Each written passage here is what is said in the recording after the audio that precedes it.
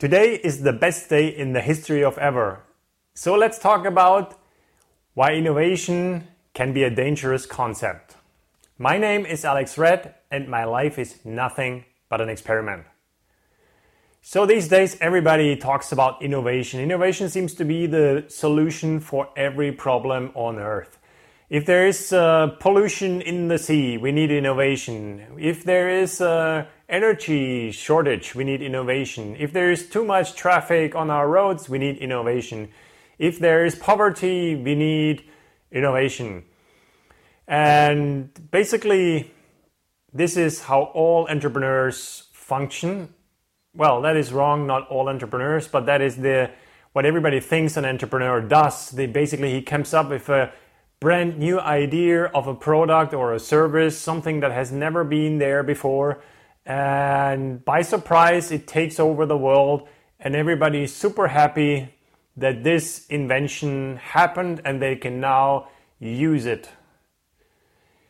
This is obviously not how it works, and this is not how you will be successful as an entrepreneur in 90% of the cases.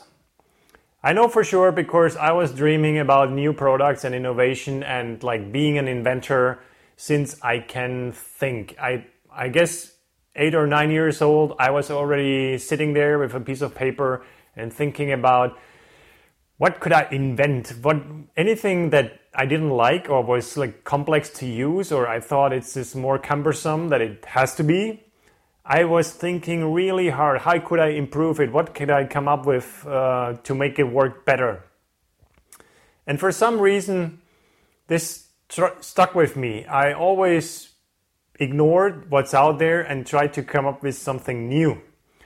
And finally, in 2002, something like that, I had this crazy idea about connecting people over the internet because I was in sales. I was in B2B sales. I was a key account manager, and I knew because I was like really young and all the other key account managers working on making deals with the large corporations were like 10, 20 years older than myself. So I knew as a fact that I need to network faster within these large corporations so I can be successful. And my idea was that I do this over the internet, so whenever I connect with someone, I will stay in touch forever. So that way it would be much more efficient and longer lasting if I connect with people. That was my idea. And after the .com bubble bursted and everything was shattered to pieces, I thought it's a good time to start a company because I don't like, how should I say, I'm not missing the top of the economy while I develop the product. So I started developing a product. I put a lot of thought into it. The term social network did not exist yet. At least I was not aware of it, and I tried really hard to find something on the internet that was already out there or to have a name for it, because it's really cumbersome and frustrating if you have an idea and you try to tell people what your idea is and they're just like, yeah, but what is it called? What is it? Like, if it's really brand new and people have never seen it before, never used it before, never heard of it before, it fits in no drawer in their mindset, in their brain, right? So they're kind of hopeless, clueless, looking at you like, okay, but what are you talking about? And when they finally understood that it's about connecting with people, communicating with people, staying in touch, they were like, dude, you're fucking stupid. I have Outlook. I have an email program and an address book. Why, where is the added value of connecting with the people over a network? And even though I explained to them, well, if they update their information, be it the telephone number, email, or job description, or the company they work for, it would automatically update on your end as well. So you don't have to scribble around in your address book or edit your Outlook, because obviously maintenance does cost time. And if you don't talk to these people, you never know that something changed. Still, even after many startup pitches and competitions, people were looking at me as if I'm just a stupid idiot. Today, I would say I was probably also not good enough in selling the idea, but even after the idea like skyrocketed in the US with the first website called Friendster, which was at the time the fastest growing website in the world, and it was a social network for private use, obviously, like the first kind of Facebook, I would say. We were still struggling because the different country, different attitude, and the different mindset from people. And then me being a first-time entrepreneur, having no clue what I'm doing. I understood sales, but not management. And so I made probably every mistake you can make in this universe. And I paid for it with my own money. It was the hardest lesson I've ever learned in my life so far. And I'm kind of not in the mood to go through the whole experience again. I have built other companies and started new companies afterwards, but this kind of experience once in a lifetime is kind of enough, I would say.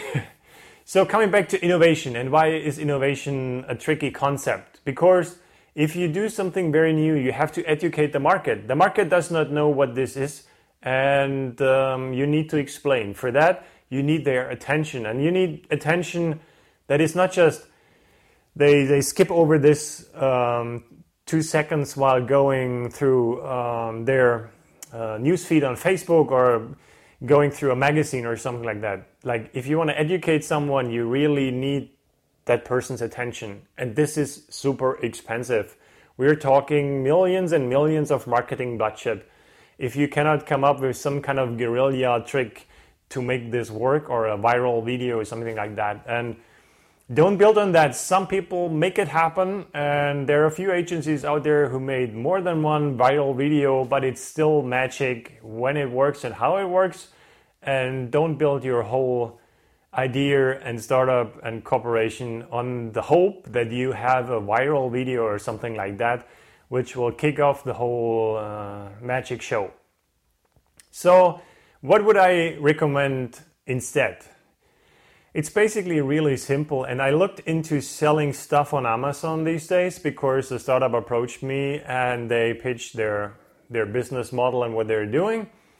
I still don't know why they pitched it to me, but I got interested in how selling on Amazon works because obviously people do it and people make money. And the deeper I digged into this, the more interested I became, not necessarily because selling stuff on Amazon is the holy grail of being an entrepreneur. It's kind of boring, but that's often the case with things that work and make money. They're boring. And that kind of sums up already what I'm trying to say.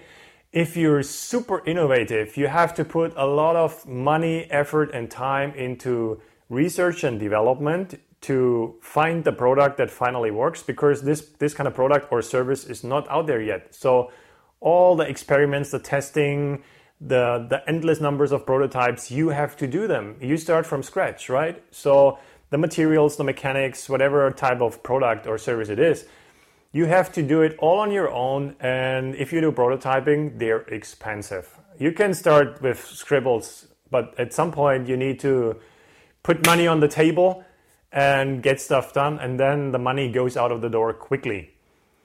And that's basically what happened to me. We started software development, and we developed, and nobody knew how the user interface flow should be, and how restrictive should it be, or how open, because at the time I started my social network startup, nobody wanted to give away private data on the internet. Today, it's the opposite. The government tries to protect the user from giving away all his data without thinking about it. So yeah, it was a tricky time, and I made it very restrictive, which then obviously kind of kills the user experience, because you get all these, you really want to do it, you're sure you want to give your data, you're sure you want to connect, boom, boom, boom, boom, boom, and you think, well, maybe I'm not sure if you ask me 5 times in a row, right? Yeah, so what I'm saying is, look at what works, and where people complain a lot about things that they use already and that work already, and then think about what they complain about and why they complain about it. What kind of problem do they try to solve with this product or service? And why does the current solution on the market not perfectly work for them? So all your effort basically does not go into, let's dream up something completely new and then surprise the world with our genius and bring it to market with $1 million or $1 billion budget, and then we're Apple number 2. Instead, look around left and right. There are millions of products around us, small ones, big ones. Some cost 50 cents, some cost $50, some 50,000. I recommend you start with the 50 cent to $50 range, and then go on Amazon, find out what people hate about this product, what they complain about. Buy 1 or 2 or 3 different ones, test them yourself and see what you like and what you dislike. And then come up with improvements. It's that simple. If the product already exists, people are already looking for it on the internet, on Amazon, people buy it. There is already a market there. And there are tools out there you can actually specify quite good how big that market is in your country or in your continent or all over the world. And then improve this product in a way that the client feels like this is now much better solving the problem I want to be solved and why I bought it firsthand or why I want to buy it, right? And these improvements, they can be as simple as doing the same thing with a bit of a better material. And when I say do the same thing, I don't mean copy it, steal a patent, or like violate a patent. That's probably how you would say that. Don't copy, steal, and break the law. You have to do your research. You need to find out what ideas are protected and what kind of design is protected lawfully, and then you work around that. Obviously, if the shape of a football would be patented, you can't do a square football. That's not kind of fun game anymore. Or maybe it would be. We would need to try out, right? But in most cases, you can just tweak the design so you have no copyright infringement problems and no patent would like cover your product. And then you go out and you find a supplier. And this is also a great way to learn sourcing products, because if you're an inventor and you want to start a company, you need partners. You need business partners, you need suppliers. Most of the time, if you're an IT startup, you need programmers, or you need programming companies who will work for you and provide you with software code. In the physical world, you need suppliers, local suppliers, national, international suppliers. Most of us might buy in China or India because it's a bit cheaper there. And it's a great lesson to be learned to deal with these people, find out what kind of contracts are there, what kind of payment options are there, what conditions can you negotiate, and how will these conditions change over the course of your business relationship with a supplier. All these are super valuable things to be learned as you start, for example, as an Amazon seller. If you do it right and you do all the research and you're not just like, let's find something cheap on Alibaba, buy it and put it on Amazon and try to sell it for 10x the price. If you put thought into this and you focus on all facets of this business, this is probably better than an MBA, because you have to build a business from the ground up. You have to research the market. Where is a niche? Where is a product that you can improve? And you need to put thought into how you want to improve it. You need to think about text, image, product packaging to visualize and transport that improvement to the potential buyer who is looking on the website.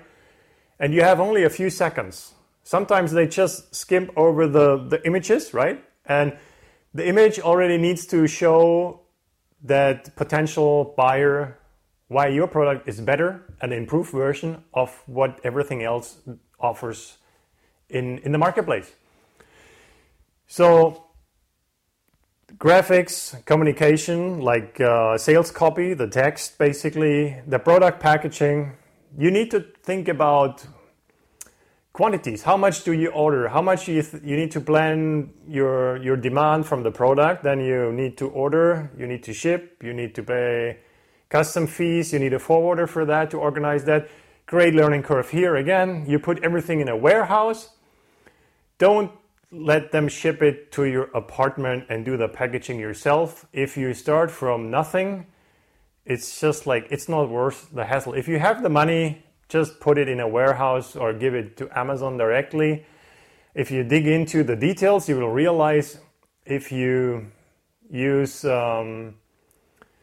Fulfillment by Amazon and you have the Prime button, and basically your product will appear twice as often in the search because 50% of the people have the Prime filter activated when they search for anything. Why is that? It's simple, right? If you're a Prime member, you get the shipment for free and the shipment comes really fast, and all Prime members want that. They order it and they want it as fast as possible and for free, shipment-wise, right? So yeah, don't miss out on the opportunity to address a wider market and start doing the packaging at home. Spend your time wisely. So yeah, what I'm saying, just improve what's out there. Look at the demand. If the demand is high enough that it's worth your time to come up with an improvement and take the risk of buying stuff somewhere in the world and put it in a warehouse and then market it on a platform, then you should definitely do it. And that's the first step to become an entrepreneur, to understand all these things.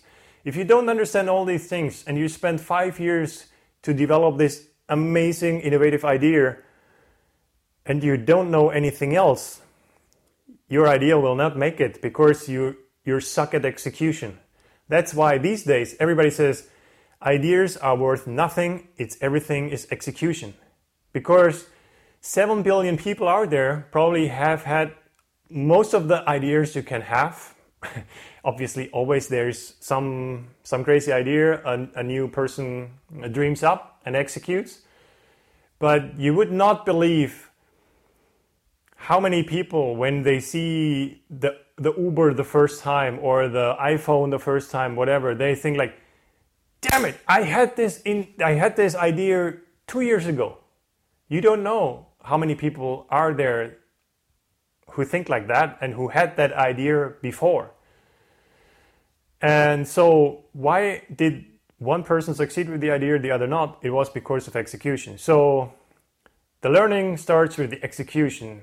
Find something you can execute, learn execution, and then come up with an idea, or find someone who has an awesome idea but no clue about execution. Then you team up and you will be successful.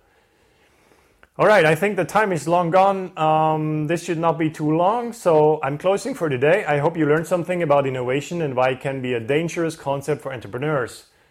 Try it with improvement because innovation needs time and money and a really, really good idea. And then still, execution matters. Otherwise, you suck or your idea gets stolen by someone who sees your pitch or sees your launch and then does execute 10x better than you, and you will have no chance. They will roll over you and you're out of the market before you have realized. Okay, but now I'm really done. So my question is, are you an innovator or an improver? Put your comments down below. If you have a story to tell, let's do an interview. Connect with me on LinkedIn by typing in alex.red in the browser, in the address bar of your browser, and hit the connect button after you logged in.